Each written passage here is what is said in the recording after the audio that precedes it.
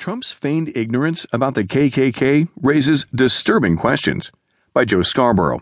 From the Washington Post opinion section. I'm Sam Scholl. They weren't hard questions to answer. Do you condemn David Duke and the Ku Klux Klan?